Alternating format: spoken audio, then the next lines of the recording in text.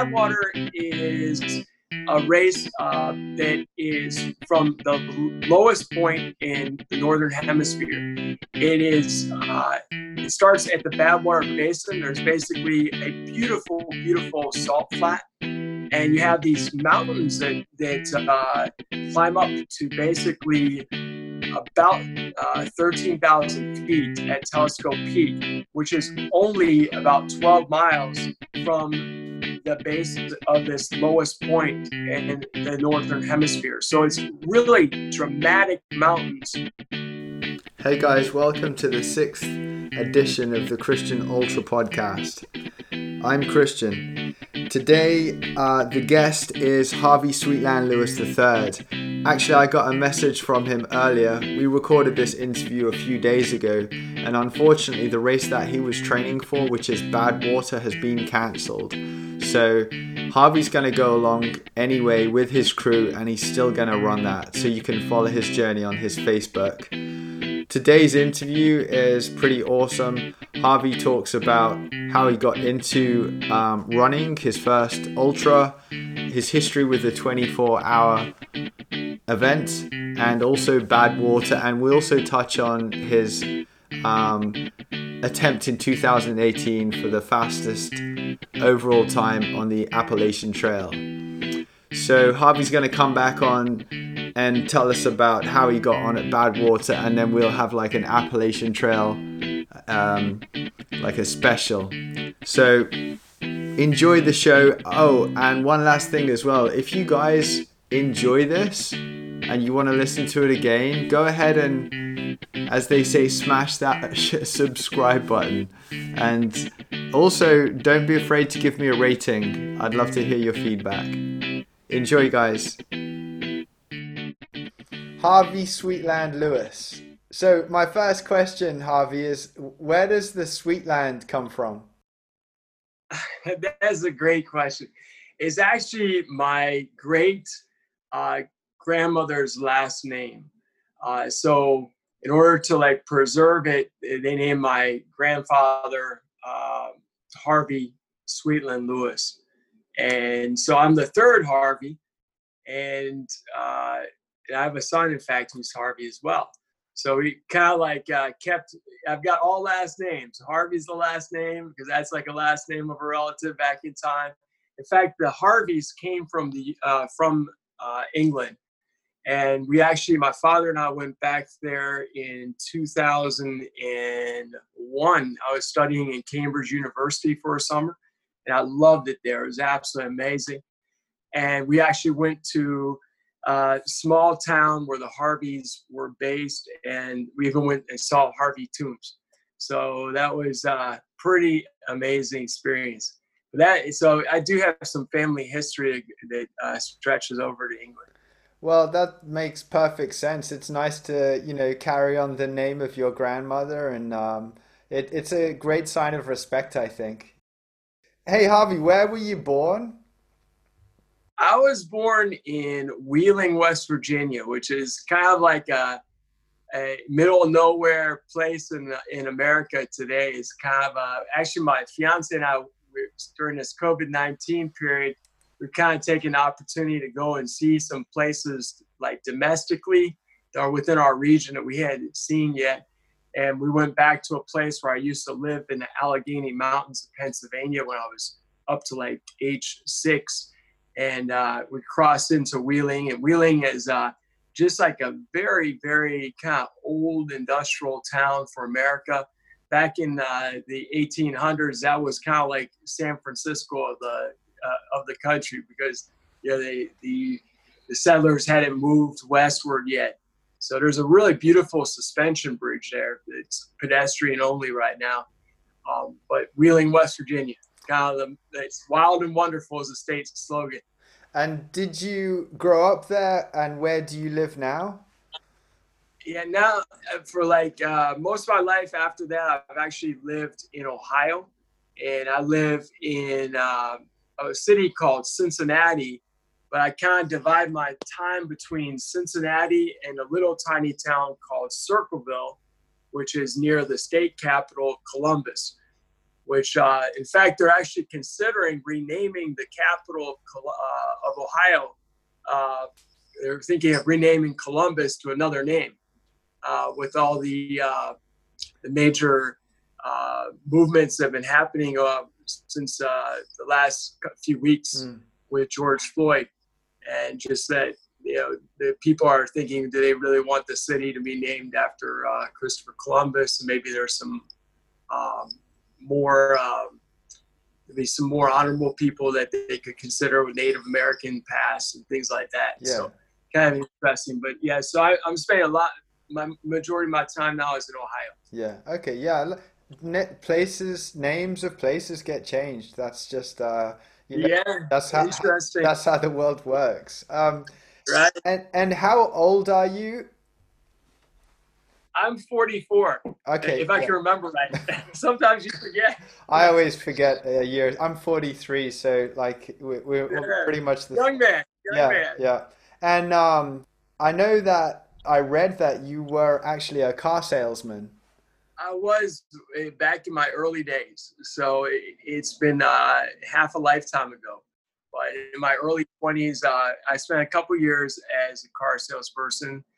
And it was, I really enjoyed that experience. I wouldn't want to do it forever, but I really liked the place I worked at was a good place. I felt like it was reputable, and the people, they treated customers well. I made a lot of friendships. In fact, I'm still friends with a good handful of the people that I met back then. I haven't worked with them for 20 years, but we've maintained a friendship. So that's kind of nice. Have you had any other kind of crazy jobs? Because that has a funny stereotype to it. I'm sure there's some comedy films with Will Ferrell as a car salesman. Yeah. Well, it's kind of funny because I was known as the only car salesperson that didn't have a car. So I would actually ride my bike or run to work every day. And I mean, that doesn't exactly work with customers. Like it worked. I did pretty well. But, sometimes I'd be like, well, do you really want this car? Is it really going to be is it really a good economic choice? But no, overall, I did really enjoy it. Other jobs I've had, I'm a teacher. So I've been teaching now for 20 years. And so that's been my principal career. But I also had the opportunity to work with my father for maybe 3 years doing manufacturing. And so that was kind of a neat experience earlier in life. And I've had a million other jobs, from working in a grocery store to, believe it or not, I was a bouncer for a few months. I've done all kinds of crazy things. The thing that I guess I learned, I appreciate teaching a lot. I really appreciate the opportunity to work with kids. And I learned, and I actually enjoyed a little bit of every one of those jobs I had. And some of them it taught me that I didn't want to do them forever, but they were good life experiences, and they made me appreciate being a server. Also, I've worked in catering for over a decade, and that was a nice experience too. I always loved working the weddings and having an opportunity to celebrate with people and make an event special for them. So that was really, really neat too. I also read that you actually commute, like you run to work, or you ride your bike, or you walk. So that's been going for quite a while now as well? Yes, since 7 years. So for 7 years, every day when I go to work at teaching, it's about 5 kilometers away. About 97, 98% of the time, I run back and forth to work. And then there might be occasionally a few 2 or 3 times a year where I might walk because I beat myself up so bad from a race the day before. Or I had an injury after the 24-hour World Championship this year. And I had a run streak that was 4.5 years long. Maybe it was even 4 years and 9 months. It was almost 5 years. But I've really pulled I did a number to my Achilles. And so I just knew I could tell, how you can, sometimes you just know it, you can feel And I just felt like if I ran on my Achilles even 1 mile, like which is my goal, like I always try to run at least a mile a day. I felt like I could possibly pull it worse or do some like long-term damage. So in that situation, I actually biked to work, and it was really like, it was still hard to bike to work. It wasn't like hard on that injury, but it was just, it was a little hard. It was a little hard, but I biked to work a couple of days, and then I gave a week off, and I started back. So my run streak is going again for maybe like 7 or 8, maybe 8 months now, whatever it is. So what do you teach? What age are the children? Yeah, I teach American government and financial literacy. And my group is age 16, 17 primarily, maybe 18 occasionally. So the students take it their junior or senior year of high school. So one of their 2 last years of high school.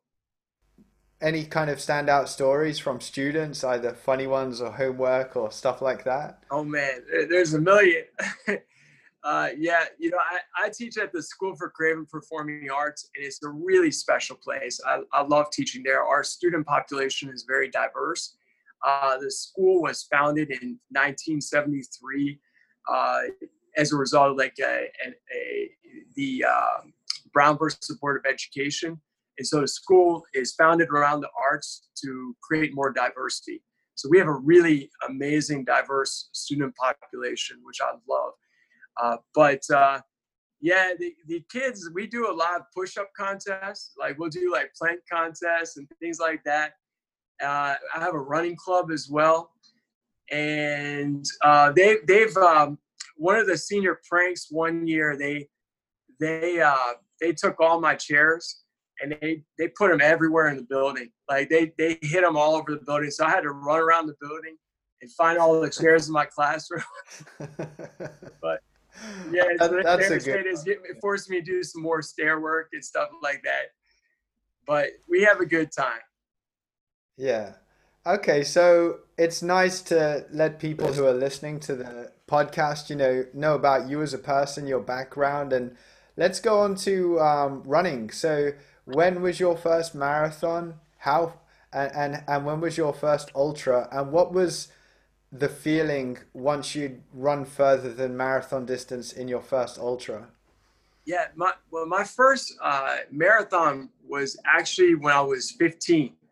And so it's kind of interesting because I actually was, I don't know if you ever seen the film Goonies, but I was like Chunk in Goonies. So I was Chunk. I was definitely like the big kid in the school and everything like that. And I like somehow like decided I was going to start running cross country. I think my sister did it. And so I went out and did the cross country, and I never was really good at it. I always usually finished like towards the back of the group. In fact, I don't think I ever finished anywhere but the back of the group, but I always enjoyed it. And so my freshman year of high school, I remember going back to like on Saturdays they'd have, or Sundays they'd have like cartoons in America, and we only had like a few channels back then. So I remember I always loved to watch cartoons on the weekend, and then every year they would interrupt the cartoons for this Cleveland Marathon. I was like, this is so annoying. It's like interfering with my cartoons. But one year I was kind of watching it and I thought, wow, that's pretty amazing. I cannot believe that person is still running. Like they're still running. They keep showing these people and they've been running miles and miles and miles. So I think it just kind of planted a seed, and I was like, I'd like to do that. And I told my 8th grade coach, I think in cross country, I had started running that year, that I was like, I'm kind of curious about the marathon. Have you ever done that? And he said he did it one time. It was the worst thing he ever did, and he would never do it again, and never think about doing that kind of thing. So I was like, okay. So then I got to my freshman year of high school, and the thought kind of came up again. And fortunately, my mother, she's kind of always like endorsing or trying to find a way to help let me do what I want to do back then. So I decided I want to do that marathon. So she took me down to Cleveland, and I just registered. I didn't even train for it. I like decided I want to do it like a week before it happened. And the furthest I'd ever run was 8 miles. So the other thing is I was living with my mother at the time, and no one else was at the house. So I had to take the kind of train from Berea down to Cleveland. And like, that was my first experience with that at 15, which doesn't sound like a big deal right now, but back then it just seemed like a big deal. And I remember that on the train, there were these people, I met some marathoners, and they said, "Oh, you got to put Band-Aids on your chest." And I thought, like, that was back in 1991. So like, there wasn't like all these like types of, you know, products you can put on your skin to like keep it from rubbing. And so I thought they were messing around with me. But anyways, I ended up putting like Band-Aids on my chest and going down to that marathon. And it was the first 8 miles were not that bad. And then I got to like mile 10. I was like, what did I do? So I ended up meeting up with a couple other runners that were running like slow like me. And we just walked and ran. And we ended up managing to somehow finish a race. And I remember when I saw the finish line, it was like, I cannot believe I finally made it there. And I really have to thank those people. I ran into a guy, I even remember his last name, Voltron.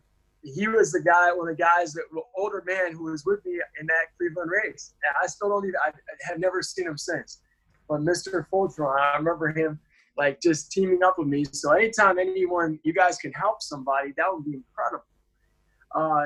So then that moment was huge for me, because then before that, I was really struggled in school. I like got mostly D's, and that's it. And then after I did that marathon my freshman year, my sophomore through senior years of high school, I basically got all A's and B's, because it taught me that you can do whatever you want to do if you are like determined enough to do it. And before that, I didn't believe in myself. I didn't have the self-esteem, or I didn't think it was possible. I thought but then that moment, it taught me that. And then the ultra marathon was, I had a good friend, I still have a good friend, Audrey Schroeder. She's now in her late 70s, and she has Alzheimer's.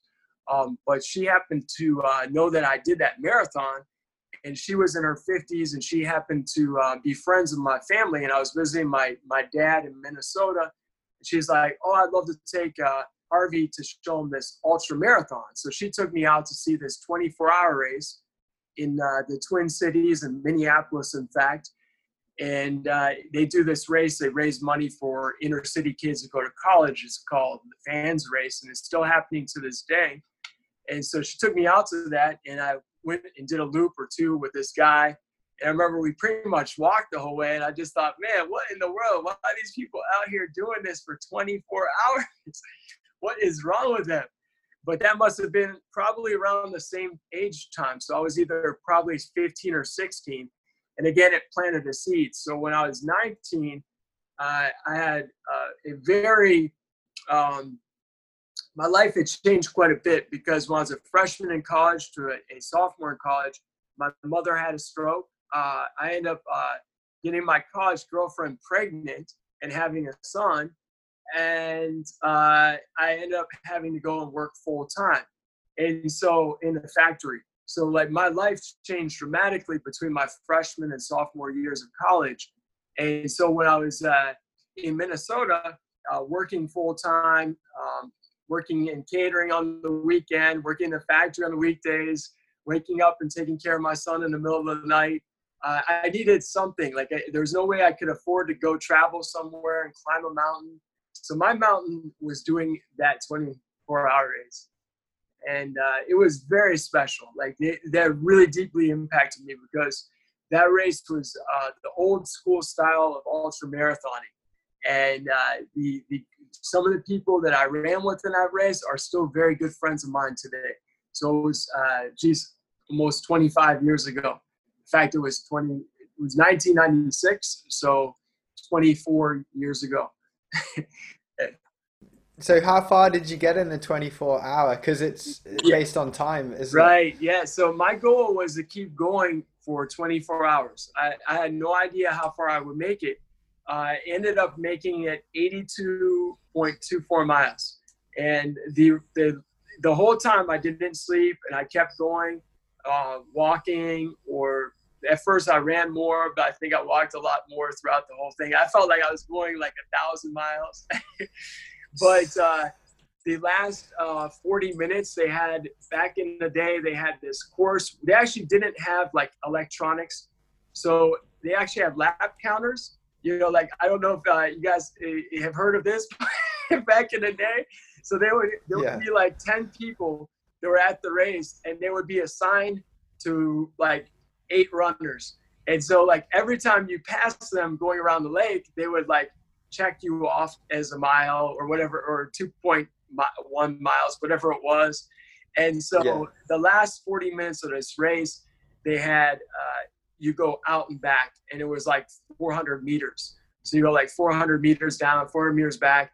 And in that 40 minutes, I just really like had this incredible feeling of like, wow, I feel better now than I felt even at the start. And I started like going really fast. For me back then, it felt like an absolute sprint. So that kind of sealed the deal. And then by the end, people were clapping and cheering. We're all supporting each other. But there's a fellow that I met through that. His name is Ed Rizzo. And he would be great to get on the show one day, but he is now in his 80s, and he's still like doing these 24-hour races. And I learned a lot from him. He actually was an alcoholic into his 40s, and his doctor said that you will live less than 12 more months unless you drastically change your lifestyle. And so he stopped drinking, and he started running. And I guess running became his new mode of his new addiction. But it was a healthier addiction. So I met him, and then another buddy of mine, Danny Ripka. It's funny because we've shared so many life experiences, and he's such a good character. But yeah, so I really that left a positive impression. I really like the people that the community is really positive, mostly in ultra running, and it's like that whether you're in the UK or you're in like Japan or you're in America. Like it's, there's a very good energy force. It seems to me that running that first marathon was the beginning of believing in yourself. Yes. And I also had that same experience when I ran my first marathon. It was the discovery that anything is possible if you try and if you want to achieve it. So would you recommend people to go and run a marathon then to tap into that inner self-belief? Yes, absolutely. Absolutely. It's unless you have some sort of a really bad injury, you're going to do something damaging to your body. Like it is really a nice sort of a pilgrimage. Like right now we're talking as the summer solstice. I think it's in some ways it's kind of like part of like the evolution and of Homo sapiens. Like, I mean, there was a time where our survival depended on great movements. Whether it was for food or adapting to different environments. So yeah, I think you'll get a lot of enlightenment through doing that sort of experience. And I would definitely encourage maybe do a little more than 8 miles of training beforehand, but yeah, I would 100% encourage you to definitely do that. Definitely consider like doing an ultra, and yeah, for sure. Cool. Well, I'm sure there's people out there who have been inspired by that and will go and run. As you were inspired by the cartoon break of the marathon, right? Interrupting your cartoons. Right. Was that the same marathon that you ran? It was the Cleveland, back in the day, it was called the Cleveland Refco Marathon. Yes. It is so funny. That's good. Yeah. That's so cool that you ran it because of the adverts, Right. I ran my first marathon because I saw an advert in the local paper. So different but similar. That's neat. Was your first? So yours was a Discover Marathon. Where is that located? Like, where was that? So it was my story is it was my town of birth, Wolverhampton in England. Yes. And yeah, it was my first marathon, and it was also my 100th marathon. really special. And I won it that year as well. And you won it. Yeah. Wow. Your first ultra was a 24-hour, and how many 24 hours have you done? How many events? And that is a great question. Honestly, I'm not so good at writing down exactly how many 24-hour races I've done. Okay. I've run 84 marathons and I think somewhere around 70 ultras. I have to look it up exactly, but so I'm imagining like 24-hour races, probably uh, probably 40% of that has been 24-hour races. So I've run a lot. Like, and I've run a 24-hour race. I mean, I started running them 24 years ago. So I've run at least one on average every year. And, some years more than one. And then there's been a couple years back in the early 2000s where I didn't run one. I really like to honestly run a diversity of races. Like I like I've run a really cold race, the Arrowhead 135. I've run trail races. Like this year I ran the Long Haul 100 and I won that race down in Florida. It's a trail race. So I do trail races as well. Where I really excel is the 24-hour race, and I really excel in Badwater. That's where the 24-hour race I've had the benefit of being on the 24-hour USA team and racing in the national or the World Championship. The last 5 races, including this last fall where we ran in Albi, France, and that's really a special experience. And England has a phenomenal team as well for the 24-hour race, but that's a race I've just I've been pretty strong in because I'm good at pacing. I've done a lot of marathon pacing, and that's one of my specialties is pacing. And to do well in a lot of these ultras, you really have to pace yourself, but especially the 24-hour race, that's really a key ingredient. And Badwater, I'm just so drawn to the nature. Like I love the desert, and the race really gravitated to me when I saw this documentary. It was back in like maybe 2007, and it was called Running on the Sun. So if you guys haven't seen Running on the Sun, it's a classic. It's got a British runner in there too. In fact, a couple British runners. Chris Moon ran it. I don't know if you guys probably have heard of Chris Moon. Yeah, he's an Army veteran of the UK, and he lost his arm and one leg in Mozambique in a mine detonating a mine. But his story is phenomenal, and just seeing all the runners that come from around the world and have these really just impressive life experiences and stories that they come to experience the hottest desert in the world. So it has a little bit of romanticism to it, but that place just draws me in, and I actually really love that you have a team environment for that. Both of those races where I like the 24-hour race, I like it because we have a team with the World Championship. Like we really bond.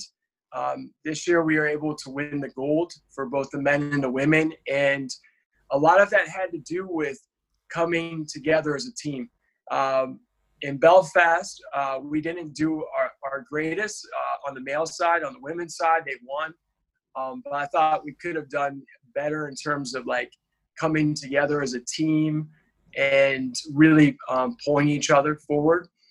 But in Badwater, we have a team of 4 other people that they basically leapfrog you and they hand off like aid and drinks. But it's such a nice thing having a team because you don't really always get that in a lot of ultras. You might have a couple crew members if you're doing a UTMB or you're doing like a sort of like trail race, but is not maybe as in depth as in Badwater. When you finish a race, your team actually joins you for the last quarter mile, and you actually finish the race together. So they're not allowed to join you until the last quarter mile, but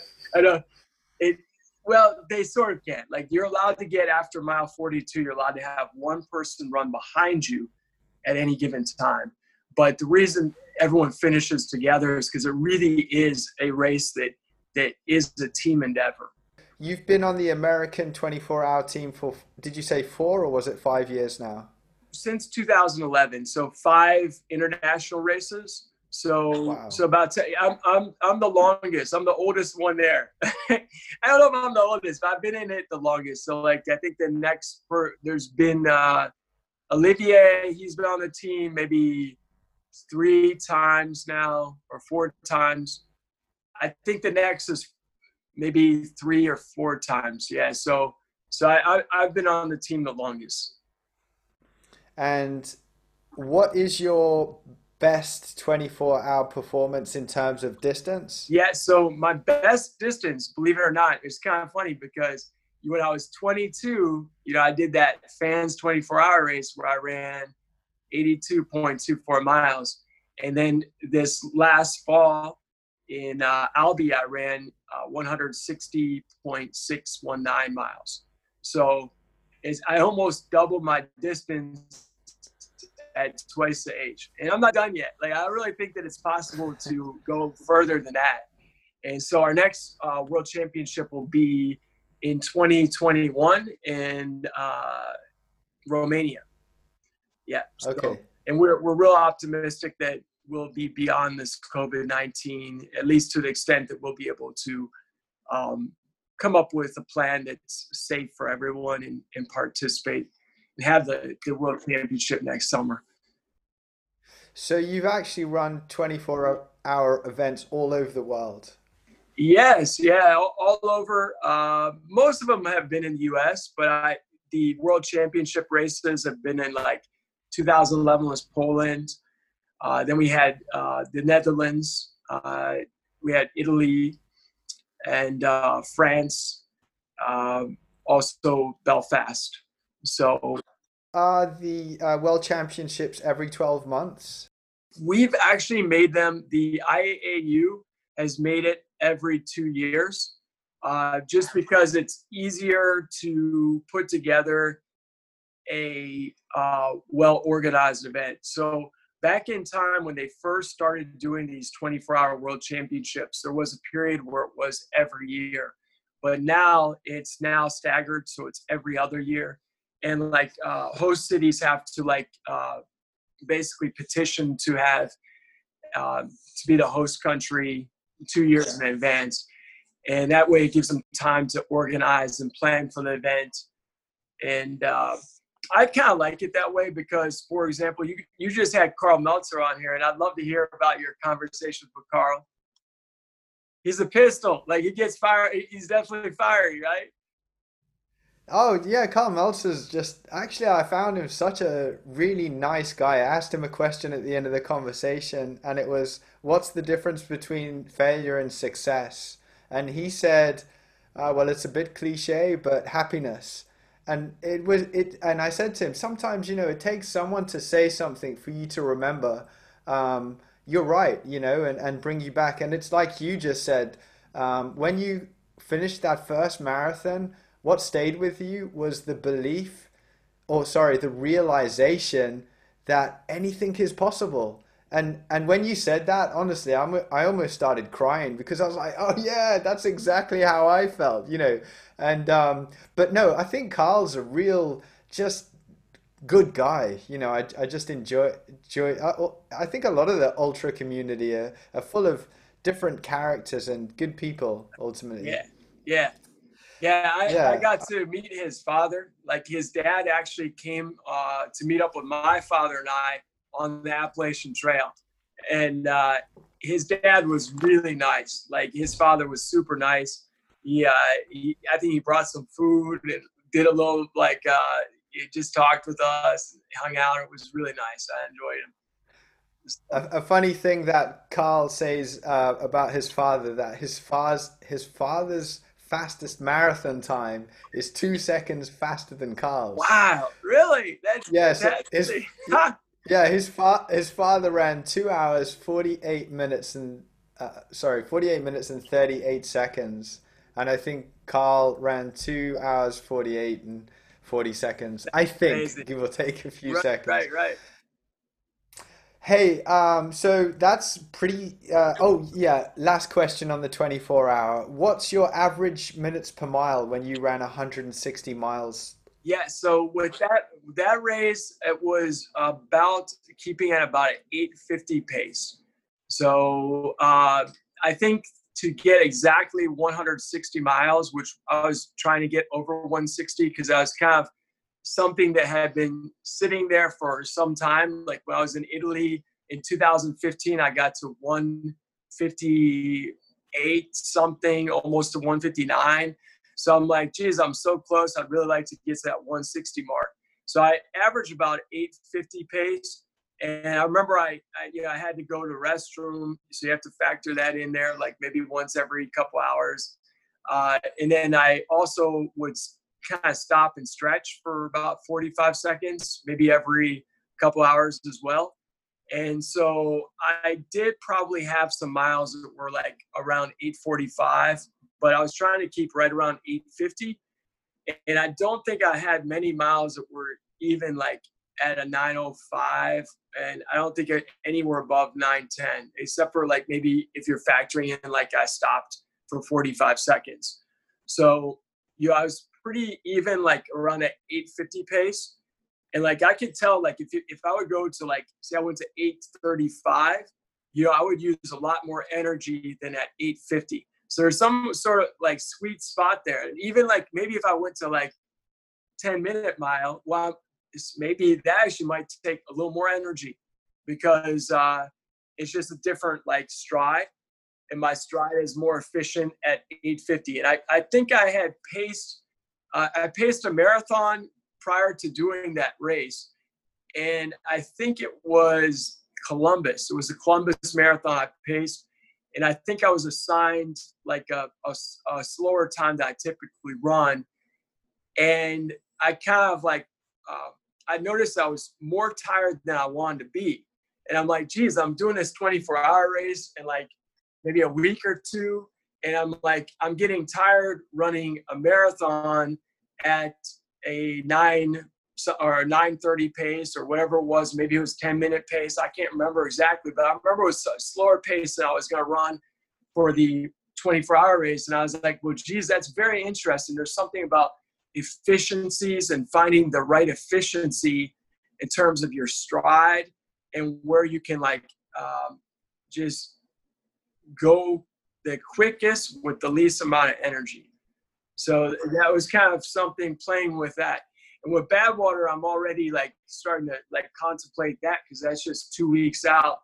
So I have to think about, my pace and like, there might be a couple or some runners leading ahead of me, but I have to be very conscientious about what pace I'm going at because it's more important to, preserve your energy and have that energy for the last, 30, 40 miles than it is to like be per se in the lead or something like that. Yeah, well, let's go on to Badwater then. I have a bunch more questions, but let's move on to Badwater because I've got even more questions. Do you want to talk about what Badwater is for maybe anyone who hasn't heard about it? Yes. Well, actually, I have my shirt on here. This is one of the shirts you get for it's like a finishing shirt. But Badwater is a race that is from the lowest point in the northern hemisphere. It is. It starts at the Badwater Basin. There's basically a beautiful, beautiful salt flat, and you have these mountains that climb up to basically about 13,000 feet at Telescope Peak, which is only about 12 miles from the base of this lowest point in the northern hemisphere. So it's really dramatic mountains right with this salt flat, and it's the hottest place on Earth. So the hottest temperature they've ever recorded on the planet was 134 degrees back in I think it was like 1913 or something like that, 134 degrees. And it became a national park in 1994, but they had been doing this Badwater race going back to before like the 70s. Al Arnold was the first runner who did this, and he kind of had the same sort of idea that you and I had with the marathon. He thought it was possible to go from Badwater to the highest mountain in the lower 48, which is Mount Whitney, which is only 146 miles away. And so he thought, well, geez, I'm going to actually do this, and no one's done it before. So he set off for it. I believe the first year he wasn't successful, so he had to go back, do different training, try new techniques and new equipment, and he made it. And then so after that time, initially the first few years, there were just like a couple people that participated and did it, and then it kind of grew into a race, and then people started running this race, and it's been like one of the most famous ultras, going back in time, because of its history of being kind of renowned as one of the toughest races in the world. And so you basically go up over 3 solid giant mountains in order to finish. At one point, it finished at the top of Mount Whitney, but they changed that back in the 90s because they were concerned about there's some areas getting up towards the top where if you were delirious, you could die. So I think the Park Service said, no, we're not going to do that anymore. And so they finished at the portal of Mount Whitney, which is at 8,700 feet. And so that's been the historic finish for like over a quarter of a century now. And it's a 135-mile race. But a lot of people actually, after the race, the next day, 2 days later, they'll go and finish the last 11 miles up and summit Mount Whitney. And Marshall Ulrich is very famous for that. He's run the race more times than anyone. And he's been doing the race. I think this is maybe his 30th year that he's been running or going up to Whitney. So it's definitely a pilgrimage for many of us. For me, this is my 10th year running the race. And my fiance, Kelly, will also be running it this year. So it's her first year running the race. And I just love the race. Chris Kosman, who's the race director, he puts on a very good race. I mean, I've run the Spartathlon. I've run races all over the world. The UTMB, I'm sorry, the Marathon des Sables with you. All these races. And I would say I'm probably most impressed with him as a race organizer. People follow the rules.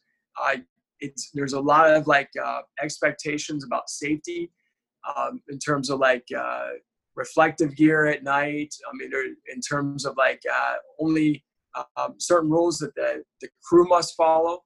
And they are very strict about enforcing that because we want to ensure that the race is going on, after we're gone.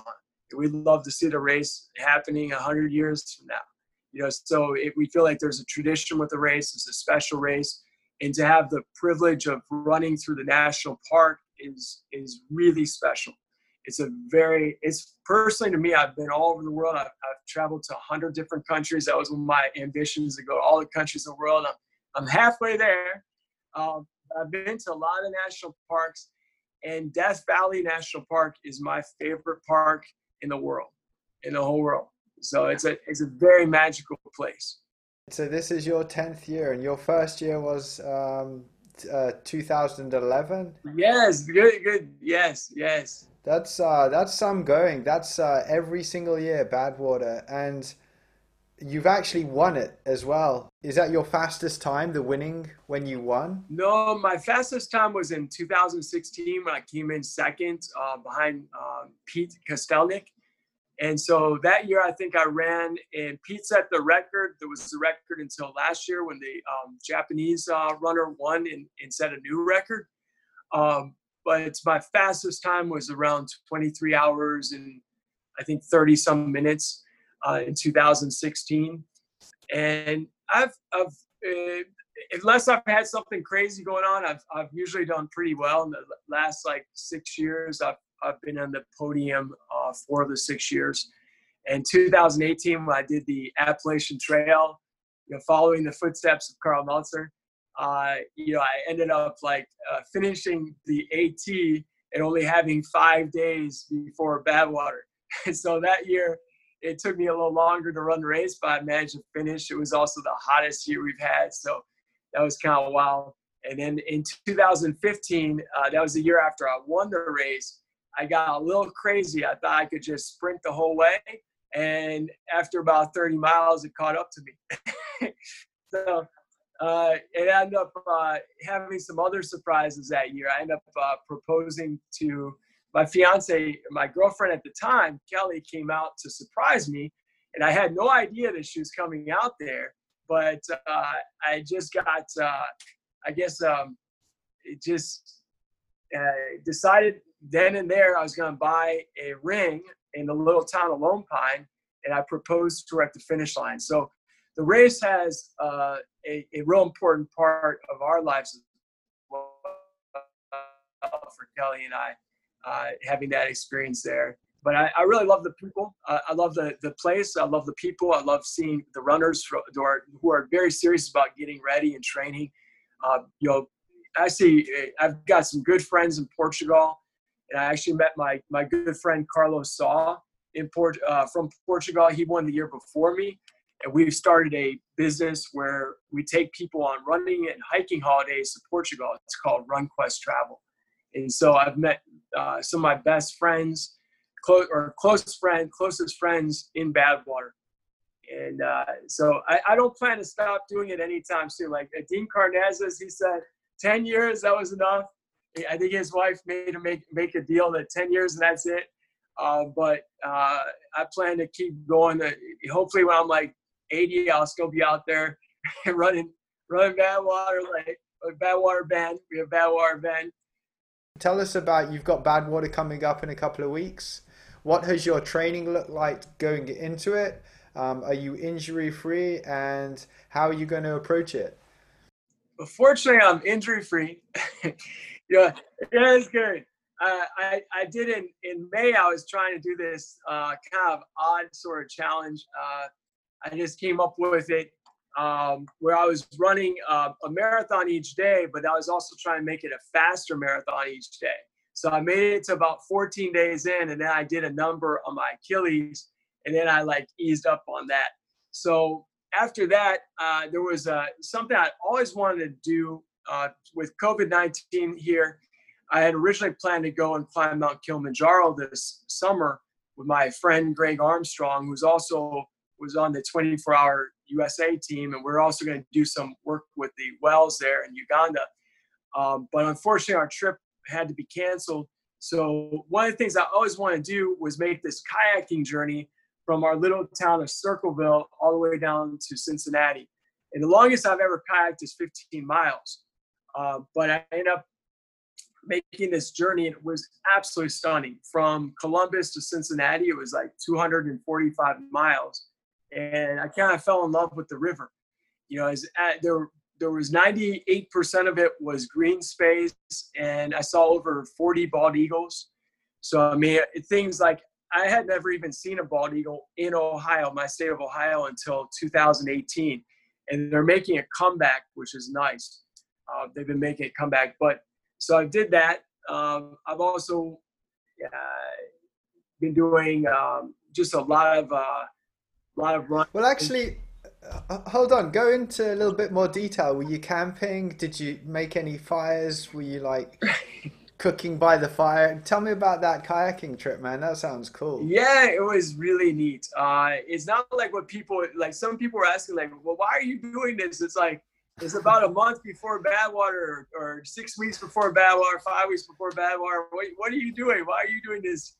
But it was really something special. It was like an endurance event because I wasn't trying to go the very fastest I could, but I was out there for long days. So the first day I did 30 miles, and then the next day I did 44 miles. I camped out the other days.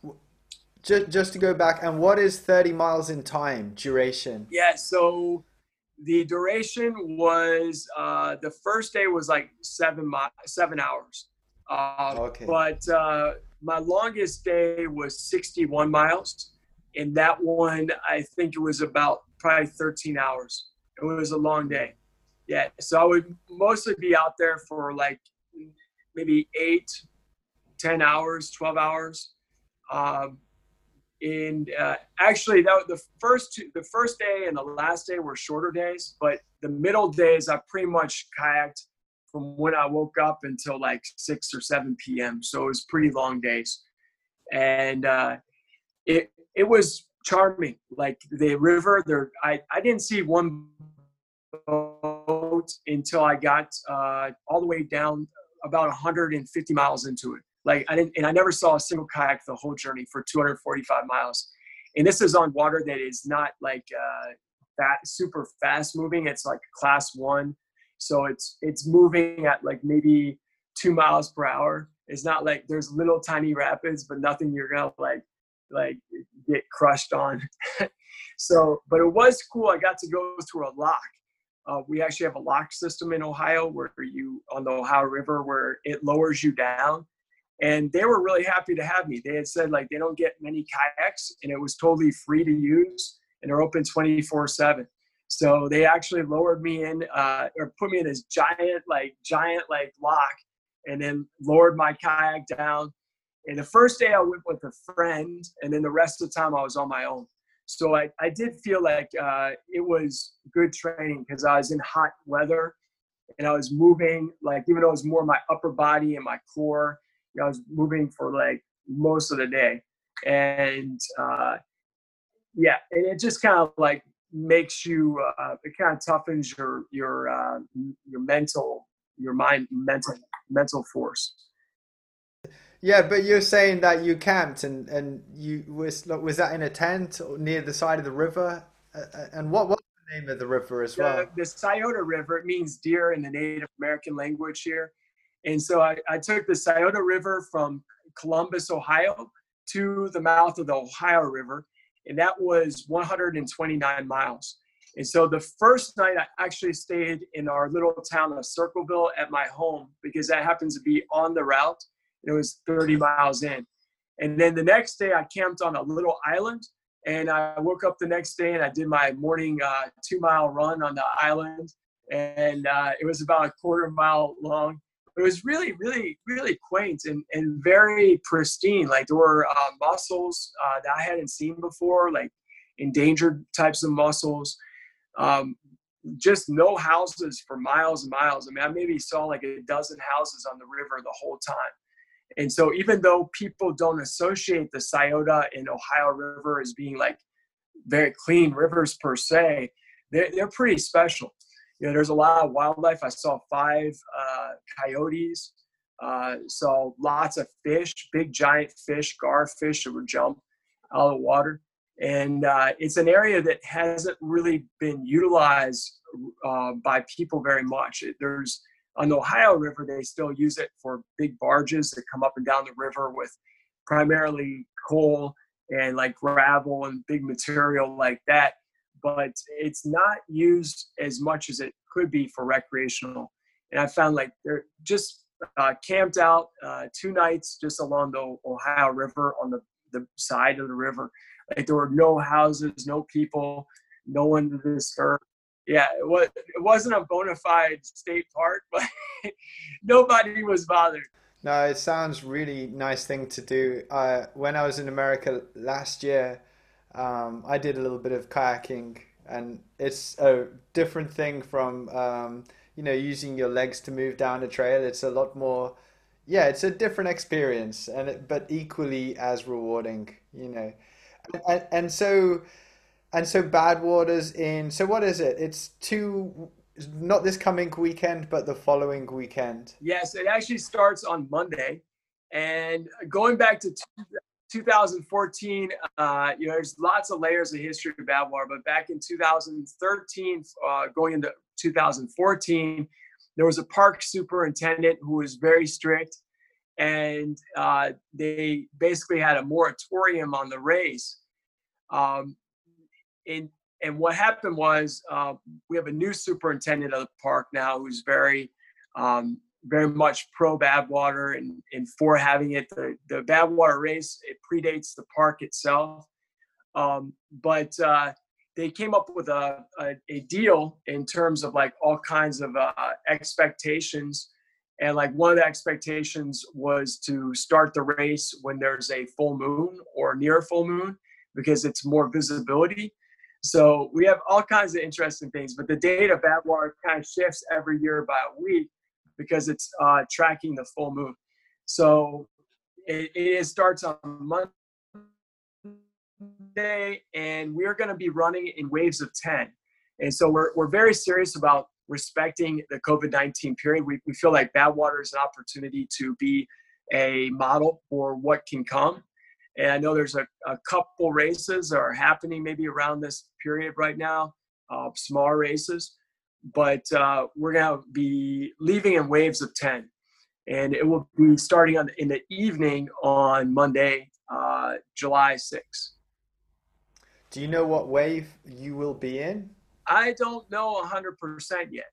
I'm not sure if they're going to have the potentially fastest wave going first, maybe, so that we don't maybe pass as many people, or if they will have the fastest projected wave going last. So I'm not really sure. I'm just flexible, and I'm happy to just have that opportunity to be there and grateful for that. So wherever they want to put me, I'm fine with it. Yeah, no, it's an exciting thing. It's a race I've always wanted to do. I've seen is it called Race to the Sun? Did you say? Yes, it's a running in the sun, or running. Geez, I think I forgot it. running in the sun. You know, whatever I said earlier, it was correct. Running under the sun. Yeah. Yeah, you can actually watch it on YouTube now, because it was only like I think you could only get it there were so many, like a limited number of copies of the actual film, and so now it's been put on YouTube, and you can watch it in segment on YouTube if you want to. But I have an Aussie cousin who sent it to me back in 2007, and that like kind of ignited my interest in it. So I actually applied for the race the first time back in 2007. And I didn't get in. I was like, I thought I was going to get in the race, but I didn't get in. And so I kind of put it on the back burner. And then I met a fella, Ian Adamson, back in 2010.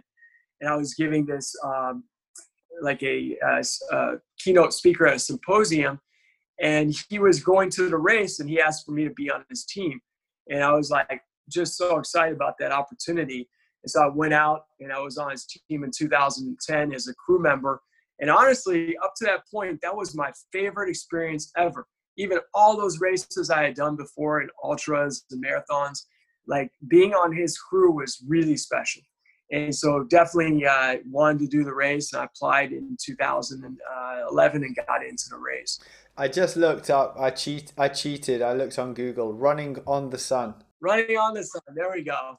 You mentioned Appalachian Trail, and I hadn't really asked you any questions about that, and I've got some questions here. So you're like in the top 10 fastest people to ever complete the Appalachian Trail. I think you're number 9, and you did a sub 50-day Appalachian Trail. I was going to say, did you base your start date on being able to run Badwater? So is that why you started quite early? Yeah, it was all on necessity. So basically, I taught up to, I think, about 2 days before that. And then I knew I had to go as early as possible, because I wanted to also run Badwater, which is like a streak for me. And I kind of like streaks. And essentially, I do like the running streak. I've got a streak with marathons, and my local marathon, the Flying Pig Marathon. And Badwater has become really important to me. So yeah, that's why I decided to do it. Like as soon as I could get out there. We did postpone it by 1 day though, because we had this crazy rain. We had a tropical storm that moved in, and it was still raining like cats and dogs when I started. But there was no other option. It was like, okay, you gotta get going. So maybe in hindsight, it would have been better to wait a couple extra days. to get started on the because the first couple of days were really, really, really tough with all the rain you're experiencing. I mean, I ended up changing my shoes every single opportunity, and it was just really tough running through all the mud or puddles and creeks. The trail became a little creek in some places. You know, to get through that shows a lot of, I think, tenacity to get through those first couple of days. And you also actually had a film. I didn't even know this until I think I accidentally found it, but you actually had a film made about your attempt. Um, how did that come about? You know, how did you meet the filmmaker, and how did you come up with the idea to film that? Yeah, so the filmmaker Rudy Harris, and also partnered with Road ID. Basically, earlier that year, maybe it was actually it was the previous fall. We went out to do a little video for Road ID at a beautiful park down in Kentucky, and we were down there. I mentioned to the guys, I said, "Well, hey, I'm planning to do this event and go for the record on the Appalachian Trail, and I think you guys would actually really enjoy it." And I had some confidence in them. I could tell that they were a really good team. They were very professional. They were good people. You know, I've had the benefit of also when we did the Marathon des Sables in 2016.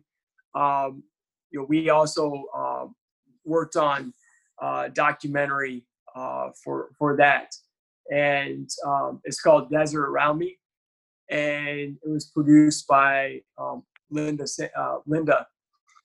with I Run for Ultra, and so there were good people with that film as well, and so yeah, Rudy Harris and Mike Trimpe, they were guys that they said, yeah, we would like to make this happen. And also Edward from Road ID. It's a really nice company. They're actually based in my town of Greater Cincinnati, but they produce these bands where it has your personal information on it. So if anything ever happens to you, you pass out in the middle of like the country and you're running or you're kayaking, you pass out, whatever, people find you, then they can see what kind of medical information you need. They can get in contact with your family right away, and so on. And they actually have over 30 employees. So I was in Greater Cincinnati, so I was kind of like looking to help them as well, and thought it would be fun to partner up and make a story of it. And so basically they just came out 4 times, and they followed along. And pretty early on, like Rudy, who produced it, he's got a really good eye for a storyline. And so what he decided was he saw early on that really this was a running story, but it wasn't just a running story. It was something more than just a running story. It was really about this relationship with my dad and I. And so, my dad, he's a character. He's actually 80, and he's out there in this van, driving this van, this old Ford van, all over the countryside, trying to catch me at each intercept, which is maybe like 15 miles for me, but it may take him 2 or 3 hours to get there too, because it's in the Appalachian Mountains, and there's not a whole lot of really good maps that lead you there. So, my dad was really a driving force and helped me to with every single day. I mean, we would get up at 5 a.m. He would be like, he never said one negative thing the entire journey. Helping making oatmeal, helping it, meet me like at 10 p.m. or sometimes 12 p.m. or midnight. And we had a good bonding experience. So it was a real adventure, a father-son adventure, and it was definitely not possible without his help. And so Rudy based the story about our experience and our journey together, and that's really what makes the documentary special. So it's been very successful in like film festivals. It won, and I think maybe 7 film festivals, and made it into like more than a dozen. And so originally the film was supposed to come out April 17th, and we had premiere in LA April 13th that my father and I were going to go to. But now with the whole COVID happening, I'm not exactly sure what the new date will be. And, so we're just patient and, rolling with it. It'd be nice to share the story with more people. And it was supposed to make it to, maybe 50 markets around the U.S., but also make it into markets overseas too. So possibly it might come to the UK or London at some point. I got a few questions about the actual record. So when you set out, you were going, the record at the time was held by Joe McConaughey, also known as String Bean. Was that the record? Yeah, was that the record you were going for? Yes, although String Bean actually did it unsupported, which is remarkable. But I was going for the overall fastest time, which String Bean also had at that time before Carl Sable surpassed it, the Belgian runner. Yeah, so that was my goal. I learned a lot through the experience. I mean, it looks like it would be easy. I don't know if you say easy, but it looks like easier than it is. It's a lot harder than it looks, especially like the trail. So I really didn't. I have run a lot of trails in my life, and although I'm known for running Badwater and the 24-hour race, a lot of people don't realize that I love running trails. I've run a lot of races and done well in those. But the Appalachian Trail is really incredibly challenging. It's not like running like a normal dirt trail. Like most of the time, it's going up or down. And when you're going 50 miles a day, you're covering the height of Mount Everest every 3 days. So every 3 days, you're running like the equivalent of climbing to the top of Mount Everest, and you're descending that same distance every 3 days. So imagine like what force that generates on your body. And so I learned a lot about pacing. There were some days where I probably pushed too hard. I had a day that I did like 100 kilometer and I just got a little carried away. I probably pushed too hard that day. And I also probably didn't use my poles enough in the first 10 days because that's something that we don't use very much in America, like as runners. You see it a lot more in France and other European countries that people use the poles. But I had not used a lot of those. I've done a trek around UTMB, but I've never really used poles a lot. So that would have helped me a lot. Having someone there that could actually do like a physical massage for you would be huge. Like, so I know Carl Sable, who won or got the overall record now, he had his friend who's a physical therapist along the whole journey. And that really is important to prevent you from getting injuries, or if you get an injury or you're on the edge of getting an injury, can really help to pull you out of it. So I did have 3 friends who are good friends of mine come out, but each of the times that they came out for that was priceless. But each time they came out for maybe like 2 days, it just wasn't feasible to have, someone every single day there. They helped to pull me out of some deep holes where the first couple of days with the rain, that wasn't too bad. In fact, the first 4 days, I didn't even fall down one time. But after about 9 or 10 days or 11 days, I got an injury. And then that injury was there for 3 days, and I got a different type of injury. I mean, it was unreal. I was like, geez, I've never really been injured before. I just and then to be in an event where you're you have to make a decision. Are you going to still go, even though you could be on the edge of injuring yourself in terms of a way that you could injure yourself more long-term? So I had to constantly be kind of evaluating that and thinking, am I doing anything that's permanent injury? So that's the only concern with those long journeys. You have to be so careful if you're going for a fastest known time to not, you ride right up to the edge, but to not put yourself where you're going to permanently injure yourself. And I know Carl, I think he was injured. I mean, I think everyone, Carl Meltzer, Scott Jurek, String Bean, he was injured. We all, I think Sable was the only one he pulled it off without injury, and that's really that's why he kicked butt. I mean, he finished in 41 days, which is incredible and awesome. But it's also awesome because he didn't have any injury throughout the whole experience, and that's one of the biggest challenges that you experience on that trail is to not get yourself injured. What were some of your injuries, and how did you deal with them physically and mentally?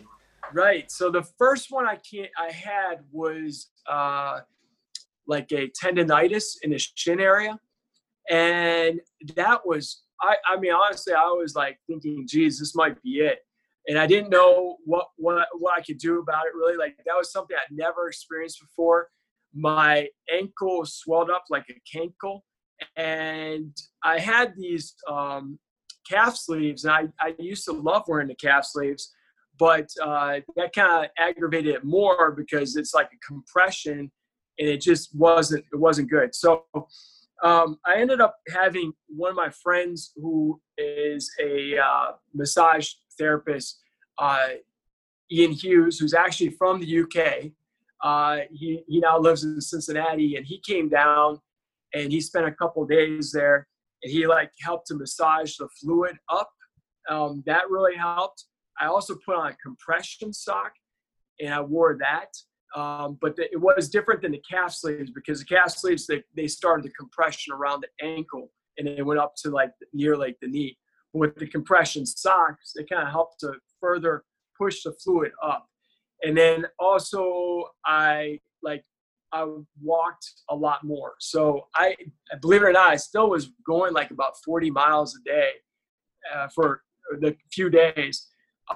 With mostly walking. I think I may have only ran a few miles to keep my run streak alive, because I kept my run streak alive through the whole darn thing.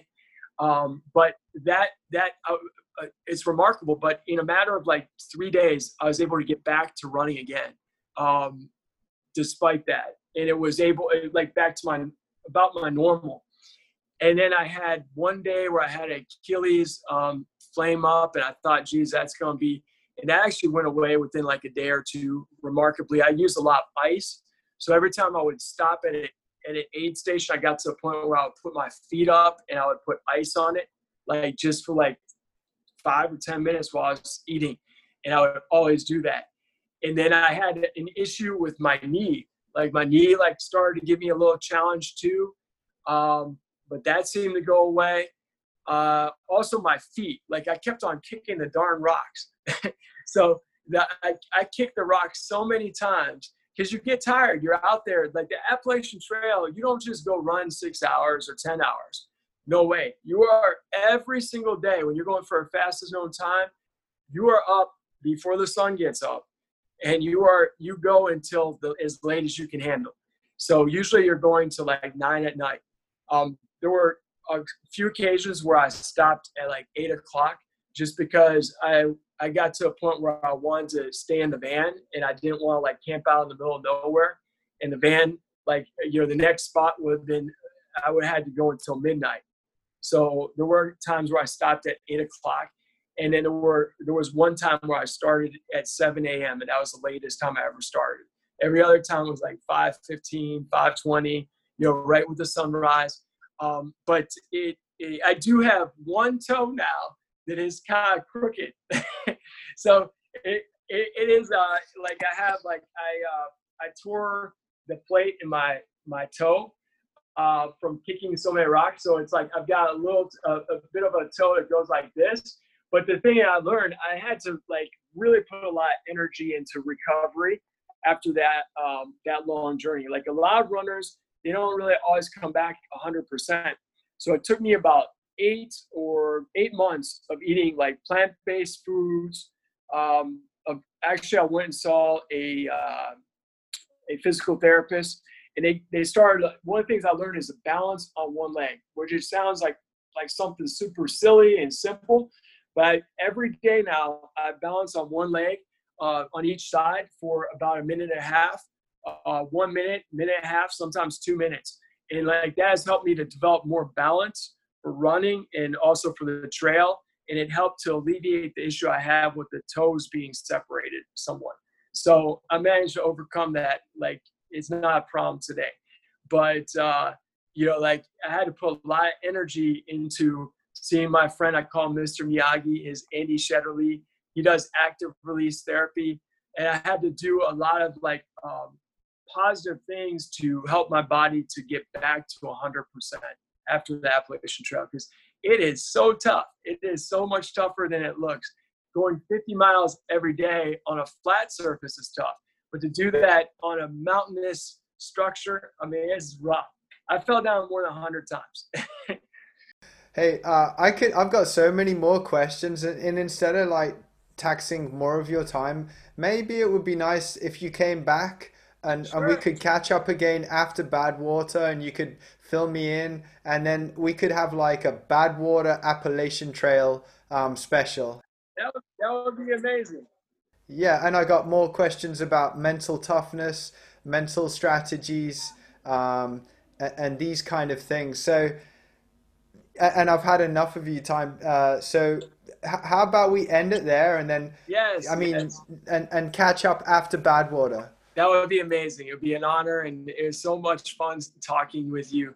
So much fun, and definitely love to like reaching out to the people listening, and I'm excited to share what happens in Badwater. We'll see how it goes. Good luck in Badwater. I'll be watching, and and I'll catch up with you afterwards, and let's do that. That's great. Have a great one today, and You too. happy starts to the summer. Yeah. All right. See you later, Harvey. Bye bye.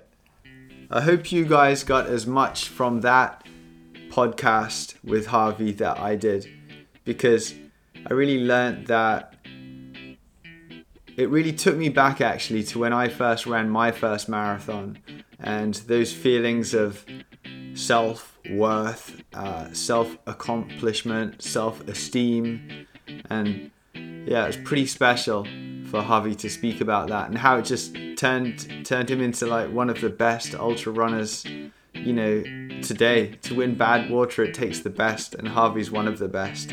So thanks for Harvey for coming onto the show. As I mentioned earlier, Badwater was cancelled, and it was meant to be held on the July the 7th, but now Harvey's just going to run it anyway with his crew. So that's going to be really exciting to watch. And I'd also like to mention about me actually, what I do and what I've got coming up. I've been running for about 20 years, and 11 years of that has been ultra marathon running, and over the past couple of years I've started up coaching, so online ultra marathon run coaching. So I have some clients in the Middle East, in America. I've had clients in Australia, and I'd like for anyone who's interested in upping their game, maybe running their first ultra, whether it's a 50k or they're more experienced and they want to tackle a 200 miler, or like go for an FKT or something like that, please get in contact with me via my email, which is christianultra@gmail.com. That's KRISTIAN ultra ULTRA@gmail.com. And send us any questions that you've got, and if you're interested in coaching. Okay, so next week there's a very special episode with somebody called Lanny Basham, and he's I first heard of him when I was listening to Trail Running Nation podcast, and they missed episodes. What they did was they both chose their favorite guest in the past 8 years of running the Trail Running Nation and came up with Lanny Basham. I listened to it and I thought, I've got to have Lanny Basham on the Christian Ultra podcast. And he talks about mental strength. he's one hell of a guy. So look forward to that for next week. And anyone who's interested in going back and looking at my previous episodes, go ahead and do so. Last week I had Carl Meltzer on. The week before it was Jeff Browning. So they're just, some of the names. Week before that it was David Horton. There's some really great people who come onto the show. And then finally, again, go ahead and subscribe to the show, and also give me hopefully a 5-star rating. But if not, just give me a rating. That would be cool. And also share this with your friends, and that will help it to grow and for more people to find out about it. All right, have a great week, and I look forward to you guys coming back and listening to me and Lanny Basham next week. Thanks. Bye.